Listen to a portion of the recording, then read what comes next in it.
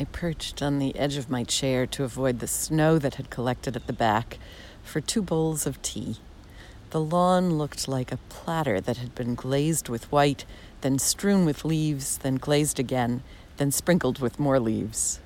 The zinnia in my vase offered more surprises, petals that have turned from orange to pink and now to yellow.